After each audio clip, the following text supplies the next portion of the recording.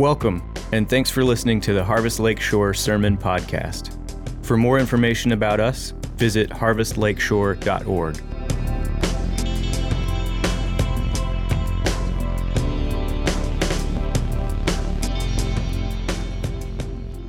Good morning. We'll be in Romans chapter 12, verses 1 and 2. I appeal to you, therefore, brothers, by the mercies of God, to present your bodies as a living sacrifice, holy and acceptable to God, which is your spiritual worship. Do not be conformed to this world, but be transformed by the renewal of your mind, that by testing you may discern what is the will of God, what is good and acceptable and perfect. This is the word of the Lord. You may be seated.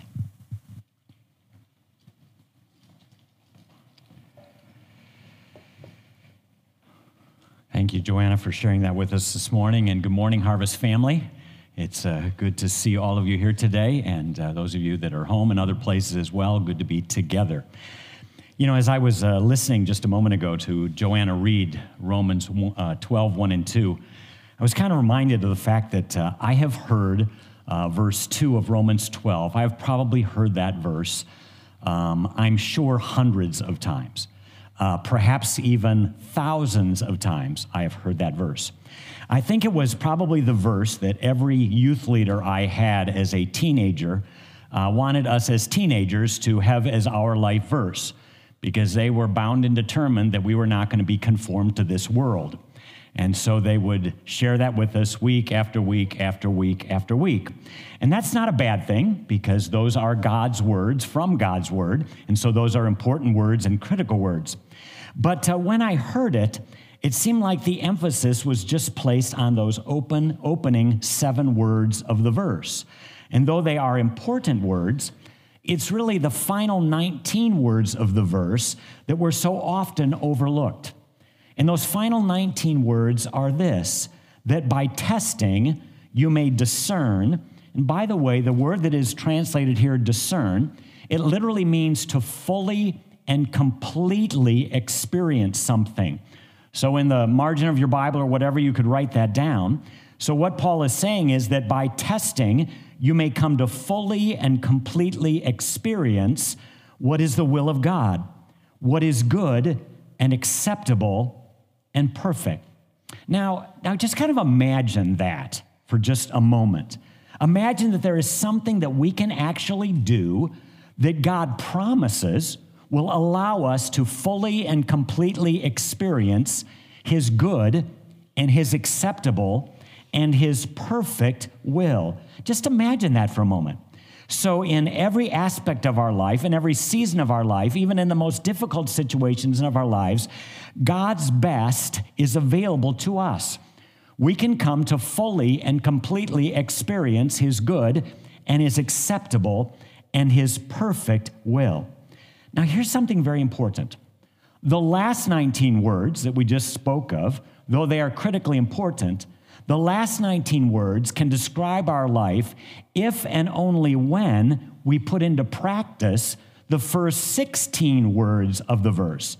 The first 16 words are, do not be conformed to this world, but be transformed by the renewal of our mind.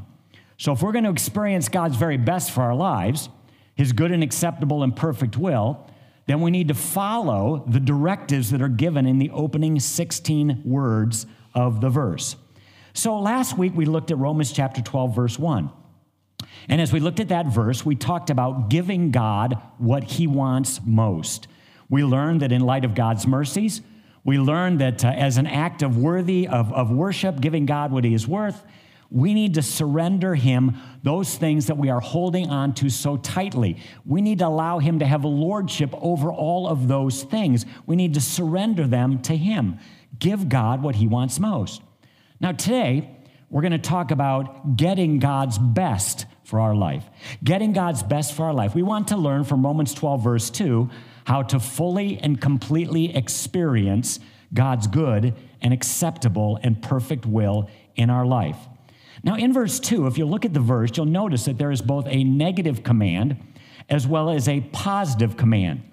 And the point that God is trying to make, the point that the author Paul is trying to make, is that if we follow through on these two commandments, both the negative and the positive, we will put ourselves in the place where we can come to fully and completely experience in our lives and model before a world that is desperate for purpose God's good and acceptable and perfect will.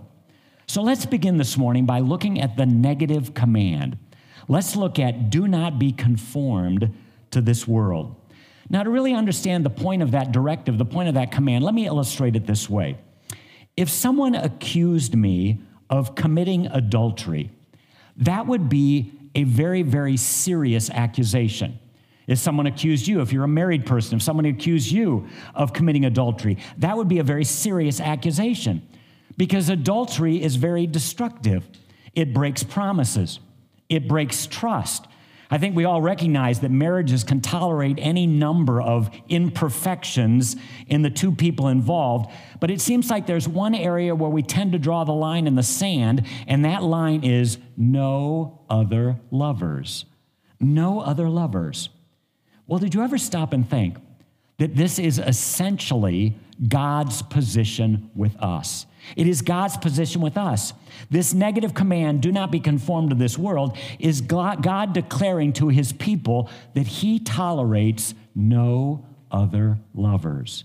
No other lovers. He's giving us a command concerning spiritual fidelity.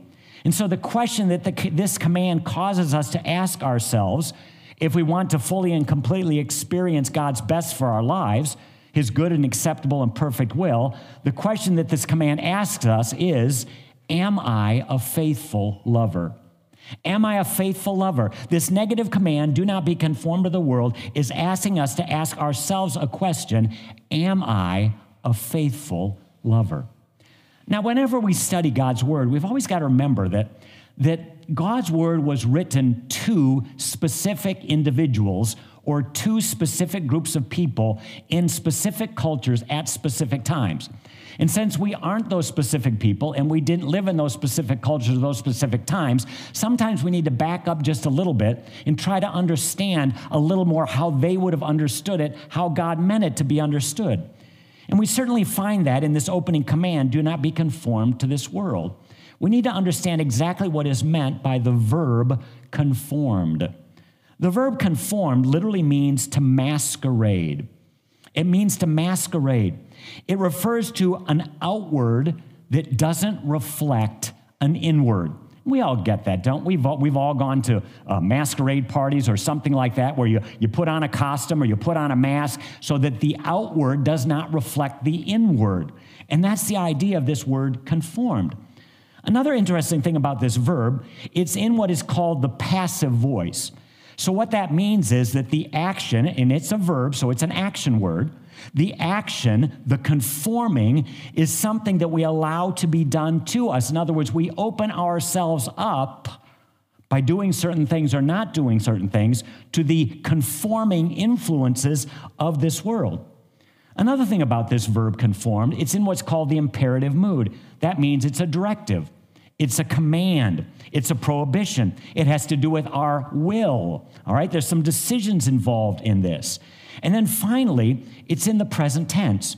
That means that it's happening now, but it also means that it is ongoing action. It continues to go on. So if we take all of those grammatical insights and put them all together, this is what this command, do not be conformed to this world, is literally saying. It's saying, stop. Stop allowing yourself to continually be molded by the influences and pressures of this present world that we live in. Or maybe we could say it this way, continually make the choice to stop allowing yourself to be shaped into something outwardly that you're really not inwardly. That's what the command is saying to us.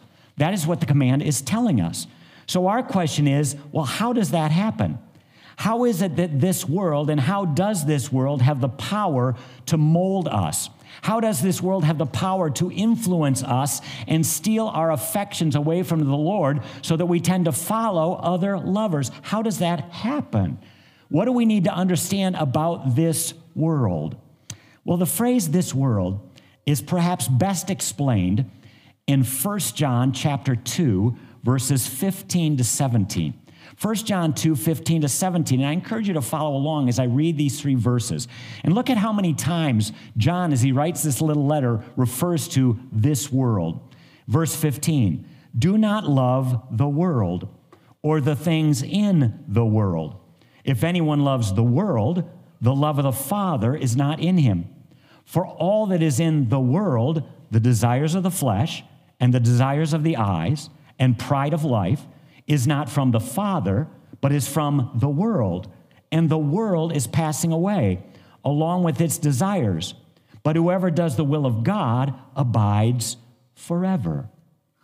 So the subject of these 3 verses in 1 John chapter 2 is that there is a competition for our heart's affections. There is a competition for our love. On the one hand, you have the world and all that it offers and all of its desires. And on the other hand, you have God and all that he offers and all that he desires for our life. And the phrase, all that is in the world, is actually followed by 3 very specific things that really define for us this world system. Those 3 things are the desires of the flesh. We would probably call that today hedonism. The desires of the eyes, we would probably call that today materialism. And the pride of life, which we would probably define today as narcissism. Now, folks, each of these characteristics of this world is actually rooted in a very legitimate need or desire that God has given to us. They are not evil in and of themselves. The problem is this world system wants to take good things and make them into God things. They want to take good things and make them into things that we get all caught up in and all focused on and all directed toward, and we put them in a place in our lives that only God deserves. So this world system seeks to take good things and make them into God things or bad things. I mean, let's talk about each one of them for just a moment. Let's begin with the desires of the flesh or hedonism. What is hedonism? Hedonism is basically a passion for pleasure. A passion for self-indulgence. It is a passion for self-satisfaction. Now, again, let's understand that there is nothing wrong with pleasure. There's nothing wrong with avoiding pain. There's nothing wrong with finding satisfaction in the things that we do in our lives. There's nothing wrong with giving ourselves to those things and giving ourselves to the relationships that matter so much to us. But the quest, or the constant quest for pleasure, and the constant quest for self-satisfaction, and the constant quest for self-indulgence, this devotion to the pursuit of pleasure that seems to occupy so many people, that's contrary to God's good and acceptable and perfect will. And therefore, it is contrary to getting God's best in my life. And as followers of Christ, we are not immune to taking a good thing and making it into a God thing. We are not immune to falling into the trap of hedonism. Well, what about the desires of the eyes? The second thing that is mentioned. We would call that today materialism. What is materialism? Well, materialism is just simply the passion for things. And once again, there is nothing wrong with possessing things. There's nothing wrong with owning a home. Nothing wrong with owning a vehicle. Nothing wrong with having money in the bank. Nothing wrong with having something set aside for our retirement years. The problem is we live in a world system that is consumed by the passion to possess more, and the passion to possess bigger, and the passion to possess better. It produces workaholics. It produces shopaholics. It accounts for the massive personal debt and financial pressure that so many people live under, and that includes many followers of the Lord Jesus Christ. And all of that is an indication that our hearts have been seduced and shaped by another lover. We have taken a good thing and we have made it into a God thing. So we need to watch out for the world system. We need to watch out for materialism. Well, the third thing mentioned here is the pride of life. Again, I think we'd call it today narcissism. What is narcissism? Narcissism is the passion for our own glory. It is the passion for self-promotion. Now, again, there is nothing wrong with wanting to make a significant difference in our world. Nothing wrong with that. Nothing wrong with wanting to do things that are important. There's nothing wrong with others treating us special, but the passion to be significant, the passion to be important, the passion to be upfront or treated special or viewed as better by others, having our ego and our needs at the center of the universe, buying into a culture of entitlement. You know, in our world system, the system that we live in our culture, people will lie, they will cheat, they will bribe, they will backstab, they will take performance-enhancing drugs, they will take their clothes off, they will do almost anything with this unbridled passion for our own glory and our own self-promotion.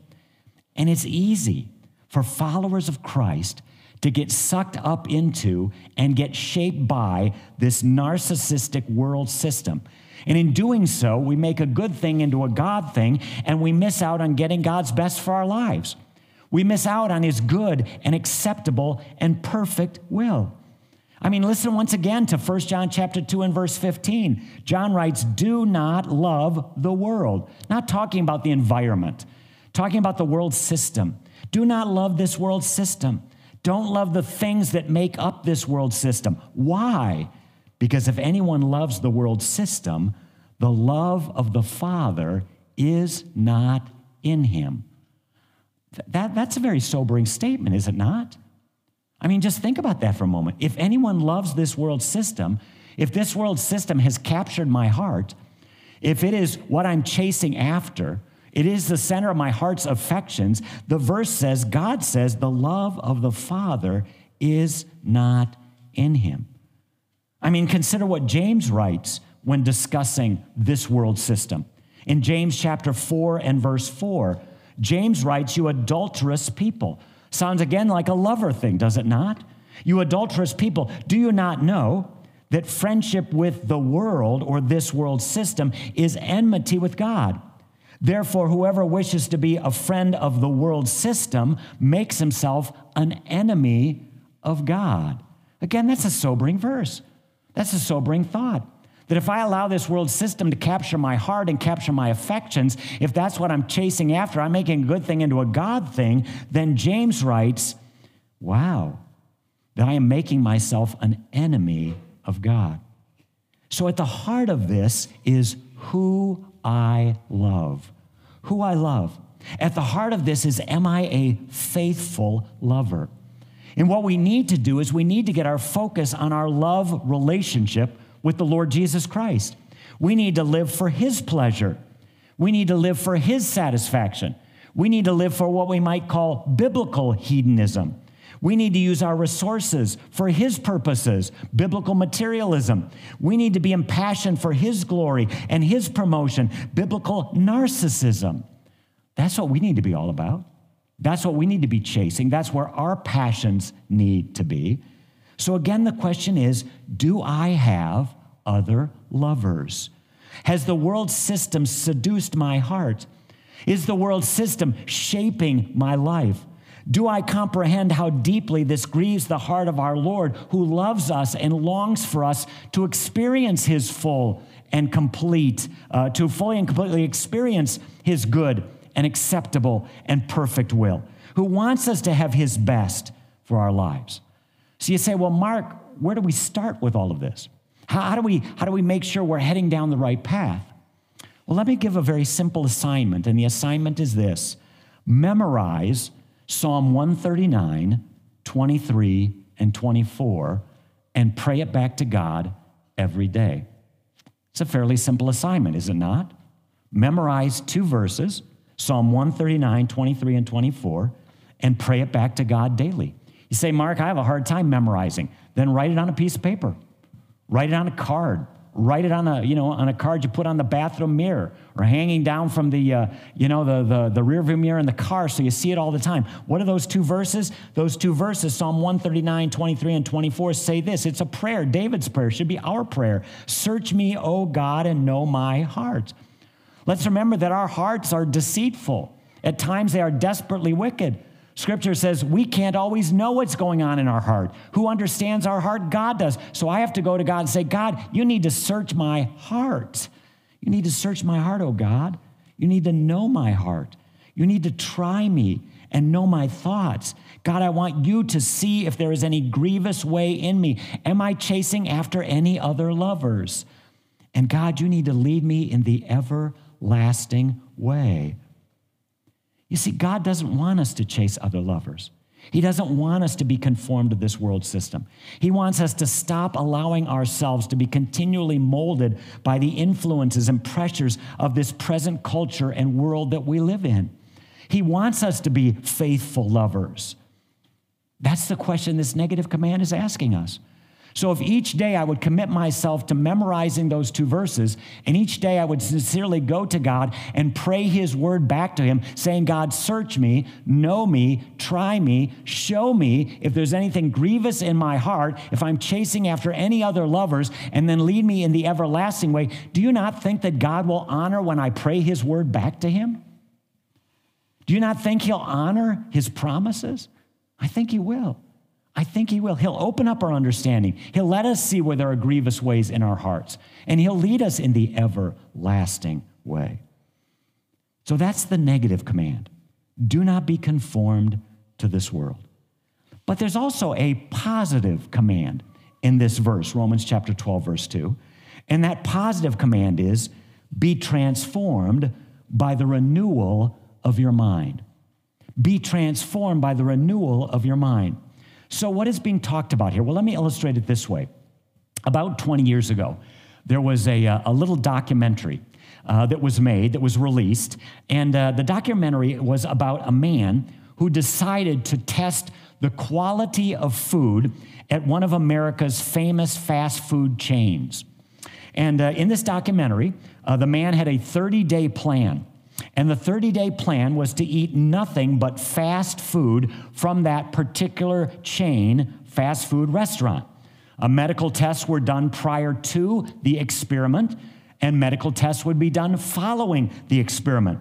They would test levels of fat and levels of triglycerides and cholesterol, all the lipid stuff. They would test weight gain and overall health, and all of this would be recorded for the public to see. Now, unfortunately, or maybe fortunately, the experiment never lasted 30 days. In fact, just after 20 days of a steady diet of only fast food from this particular chain, the man's body actually began to shut down. The high sugar, the high fat, the high processed foods began to build up toxins in his body to such a degree that after just 20 days, he didn't even make it to the 30 days. After just 20 days, he had to be hospitalized. Oh, the food tasted great, but it almost killed him. And as someone has said, we are what we eat. We are what we eat. Well, the same is true spiritually. We are what we eat. So if we are going to fully and completely experience, if we're going to fully and completely discern God's good and acceptable and perfect will, his best for our life, it requires the right diet. It requires the right diet. On the positive side, the most important decision each of us make every single day is what we allow into our minds. What we allow into our minds. So there is a positive command here. That positive command is be transformed by the renewal of your mind. We could put it into the form of a question. That question would be this: could my mental diet be killing my soul? Could my mental diet be killing my soul? And as with the verb conformed, we also need to do just a little bit of background into the verb transform. Because again, it was written to a specific audience at a specific time in a specific culture. And we have our own idea of what it means to be transformed. But what word did God use? And what did God mean when he wrote this? So let's look for a moment at the verb transform. It is a translation of the word metamorpho. Meta means with or within, and morpho means to change. So transformed literally means change from within or change within. Again, it's in the passive voice. That means the subject of the action is receiving the action. We are being transformed. It's in the imperative mood. It's a command. So we have a responsibility. There's an act of the will here. All right, there's something we need to be doing so we can open up ourselves for that transforming process to take place. And it's in the present tense.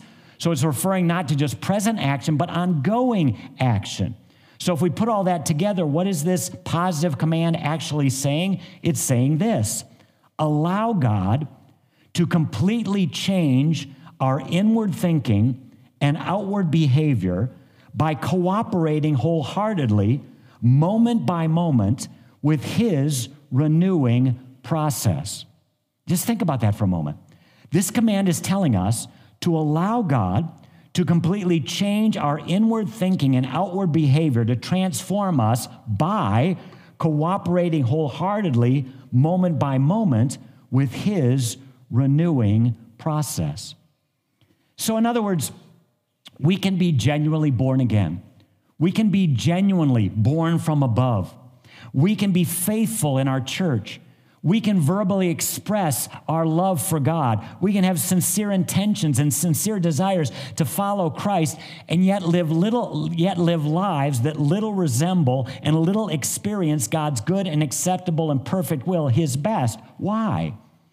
Because experiencing God's best has everything to do with renewing our minds. Because it's in renewing our minds that we open up ourselves to God's work of transforming our lives so we can experience His best for our lives. So what do we need to know about this renewing our minds? Well, a couple of thoughts here. One is this: it is a continual refocus. It is a continual refocus. It involves a continual intake of the Word of God. It involves continual reflections on God's nature as we see that in creation. It involves continual times of worship and prayer. It involves constant interactions with fellow believers. As we do those things, they serve to do two things in our lives. Number one, they fill our mind with the truth that God is CEO of the universe and that Jesus Christ is to be Lord of my life. And as I begin to realize that, it helps me to enjoy Jesus and love Jesus and to learn how deeply I am loved by Jesus.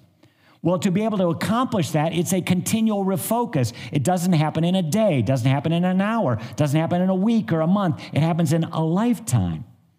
I think another thing we need to realize in this process of renewing our minds is that it will always involve a battle.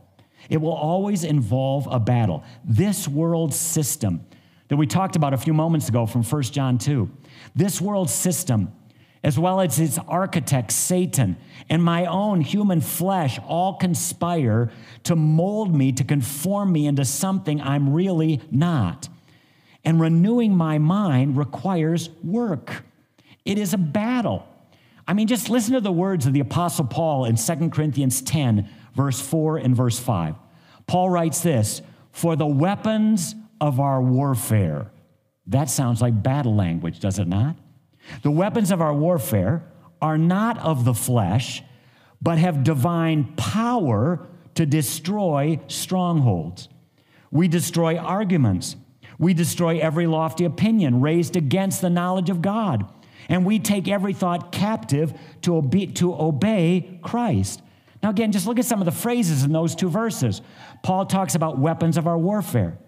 He talks about power to destroy strongholds. He talks about destroying arguments. He talks about destroying lofty opinions. He talks about taking every thought captive. That's kind of battle language. And what Paul's telling us in those two verses is that this process of renewing our minds is going to be a battle. We have the world, the flesh, and the devil that are pulling us in one direction, seeking to conform us to something else and draw our affections away from God. So it's going to take work. It's going to be a fight. It's going to be an ongoing fight, an ongoing battle to renew our minds so we can open our lives up to the transforming work of God. And that brings us to the third thought about renewing our minds, is at the end of the day, it is a supernatural work of God. A supernatural work of God. Yes, you and I have the responsibility to fill our minds, our spiritual diet, with the right content, the Word of God, God's creation, worship and prayer, God's people, true community. Yes, we need to fill our mind with those things, and that involves the daily surrender that we talked about last week in Romans chapter 12, verse 1, where I surrender my life and I surrender my affections and I surrender my time to bring those things into my life. But the actual transforming work is ultimately a work of God. Paul writes in Philippians 2:13, "For it is God who works in you, both to will and to work for his good pleasure." So as I take in the right spiritual diet, it opens up my life for God's transformative work in my life so that I can begin to fully and completely experience his good and his acceptable and his perfect will. So let's get practical. I need to ask myself, and you need to ask yourself, what does my daily mental diet look like? What does my daily mental diet look like? Or maybe we could say it this way. What am I daily putting into my mind? What am I daily putting into my mind? Or maybe we could say it this way. What is the ratio between the amount of time I spend in God's word, in God's creation, and in community with fellow followers of Christ, and the amount of time that I'm taking in the messages of this world? What is the ratio? I mean, just think about that for a moment. What is the ratio? Why? Because we are what we eat. And if we want to experience true spiritual metamorphosis, if we want to be transformed, if we want to allow ourselves to experience God's best, if we want to experience God's good and acceptable and perfect will, it takes place over time, and it has to involve a change in our mental diet. A change in our mental diet. So again, where do we begin? Where do we start? Well, just a couple of thoughts. Number one, it doesn't begin by focusing on behavior. It does not begin by focusing on behavior. When we try to experience God's best by simply changing our behavior, it always results in one of two things: either self-righteous legalism or frustration, failure, and hypocrisy. So it doesn't begin by focusing on our behavior. It also doesn't begin by focusing on our attitudes, all right? Focusing on our attitudes, saying, well, I just need to be more joyful, or I just need to be less grumpy, or I just need to be more positive and less negative. That's not where it begins. Where does it begin? It begins by focusing on our thinking. The place we must begin is our thinking. The wisest man that ever lived, Solomon, said this: as a man thinks in his heart, so is he. So what we want to be on the inside, and if we really want to be transformed, Solomon, the wisest man that ever lived, said, it's what you think. Because as we think in our heart, what we allow into our spiritual diet, that's who we really become. That's what we really become. So as we think in our heart, that's what we are. And that's why Romans chapter 12 and verse 2 says, be transformed by the renewing of our what? Not our behavior, not our attitudes. Be transformed by the renewing of our mind. Our mind. It starts with our thinking. It starts with our thinking. And when our mind is being renewed, and the daily messages that we allow to fill our mind are that we have a great God, and we have a good God, and we are so loved, and we are so accepted, and we are such a delight to him that he wants us to stay away from what breaks his heart and what ruins our walk with him. It becomes a totally different story. The paradigm shifts from controlling my behavior or adjusting my attitudes to expressing my love by following and trusting him, because him is the one I'm filling my mind with. That's what God wants us to do. That's what God calls us to do. So how do we renew our minds? Well, we stop the flow of all the mental toxins and values of this world system from entering into our thinking, and we fill our mind with the truth of God's word, the beauty of God's creation, and the encouragement of God's people. So again, let's put this in the form of an assignment. We already know that the first part of the assignment was to memorize Psalm 139, 23, and 24, or to write it on a card so we always have it with us, or write it down somewhere, or put it on our tablet or on our phone screen or whatever. Memorize that verse and pray it daily. Well, here's another part of the assignment. What if we did what we might call a media fast? Now, again, I don't want to get legalistic about this and say do it for a week, do it for a day, do it 3 hours, do it for 10 hours. Not that. But what if we took some radical steps on a daily basis to shut down or shut off or slow down the supply lines of the bombarding messages of this world system? What if I just looked into my life and looked at all the messages that are coming into my mind every day and say, how can I cut some of that off? How can I have a mental fast from some of that?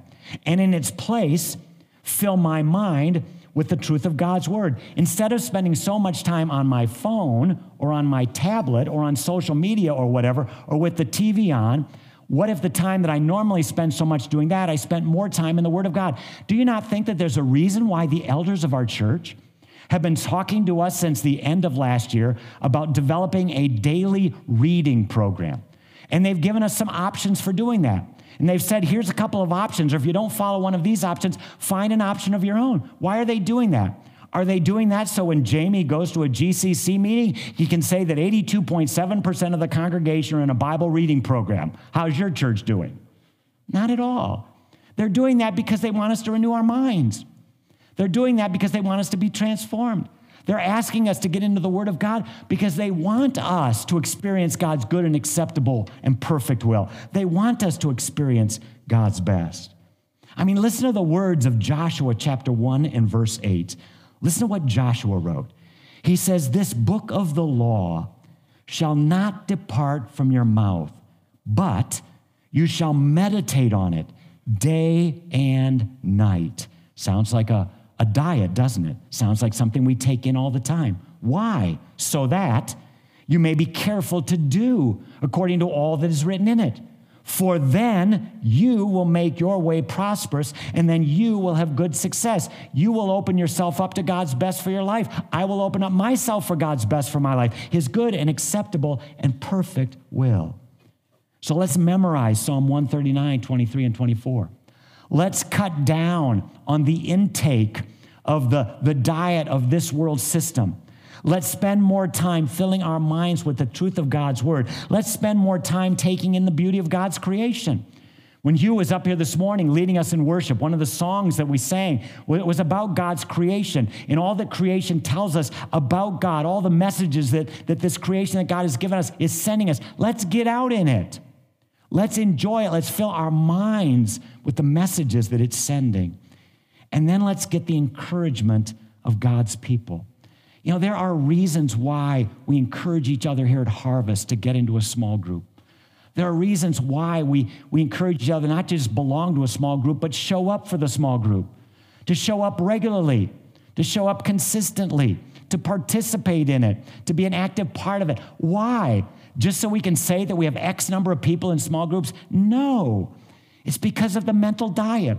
It's because what we allow to fill our minds, because whatever we allow to fill our minds opens us up when we fill it with the right thing to the transforming work of God so we can experience God's best in our lives.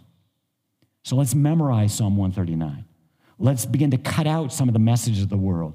Let's fill our mind with the truth of God's word. Take in the beauty of God's creation. Get the encouragement of God's people. It won't happen overnight. But after we begin to renew our minds in fresh and consistent ways, we will begin to experiencing something that only God can do, something really amazing. Our thinking will begin to change.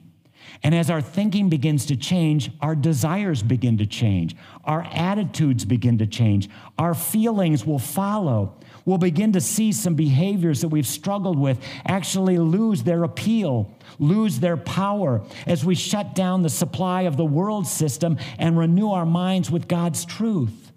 And as we do that, just like Romans chapter 12, verse 2 tells us, we will begin to see and experience fully and completely God's good and acceptable and perfect will. We will begin to get in our lives more and more of God's best for our lives. God's best for our lives. Let me close with these two verses. Words of Jesus, found in John chapter 8, verse 31 and 32.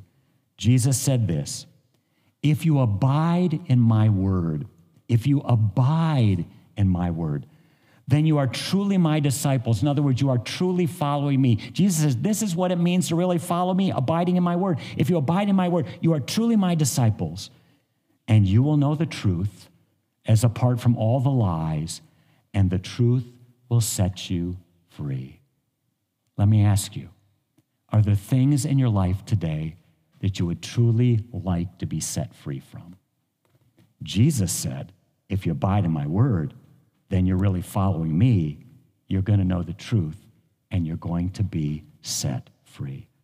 You're going to be set free. So why do we do all of this? Why do we follow the words of Romans chapter 12, verse 1 and seek to give God what he wants most? Why do we follow the instruction of verse 2 and think about what we need to do in our lives to get God's best for our life? We do it for one reason.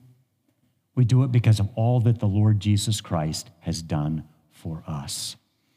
And one of the ways we at Harvest remember that, one of the ways that we focus and reflect on that is by taking communion together. Because when we take communion together, we remind ourselves that this is the one that I follow. This is the one that I love. This is the one that gave his all for me. And therefore, I want to give him my best so that I can open my life to receive his best from my life. So let's bow our heads together. And as we bow our heads together, let's just spend a moment or two in just personal, quiet meditation, silent worship, and just reflect back over what we've been hearing the last 2 weeks about surrender and about renewal, about giving God what he wants most and getting God's best for my life. And think about why we should do any of this. It's all because of the Lord Jesus Christ. It's all because of what he did on the cross. It's all because of what he accomplished and his final victory, his death and his resurrection. Let's just pray silently together.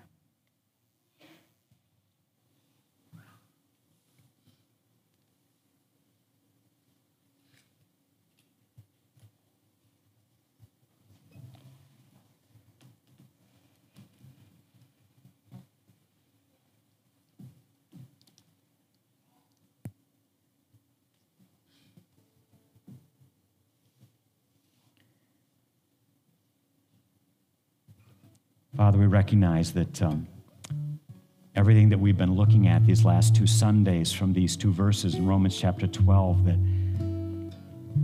that any ability to understand what you give us in terms of instruction, any ability to follow through on it, to act on it, to live it out, is all because of Jesus Christ. It's all because of what Jesus Christ has done for us. Father, we thank you today that we have the privilege as a church family to share together in communion, and in so doing to remind ourselves of all that Jesus Christ has done. Father, we don't obey you, we don't follow you because we get some kind of spiritual brownie points or we get some kind of smiley face on our spiritual homework. No, we do it because of Jesus Christ and all that he accomplished on our behalf in his life and death and resurrection. So, Father, as we share in communion this morning, might we look into our hearts, and if there be grievous ways in us, might we ask you to search our hearts, know our hearts, try our hearts. And Father, might we be willing to be led in the everlasting way. In Christ's name, amen. Thank you for listening to the Harvest Lakeshore Sermon Podcast. Harvest Lakeshore exists to glorify God through the fulfillment of the Great Commission. For more information about us, visit harvestlakeshore.org.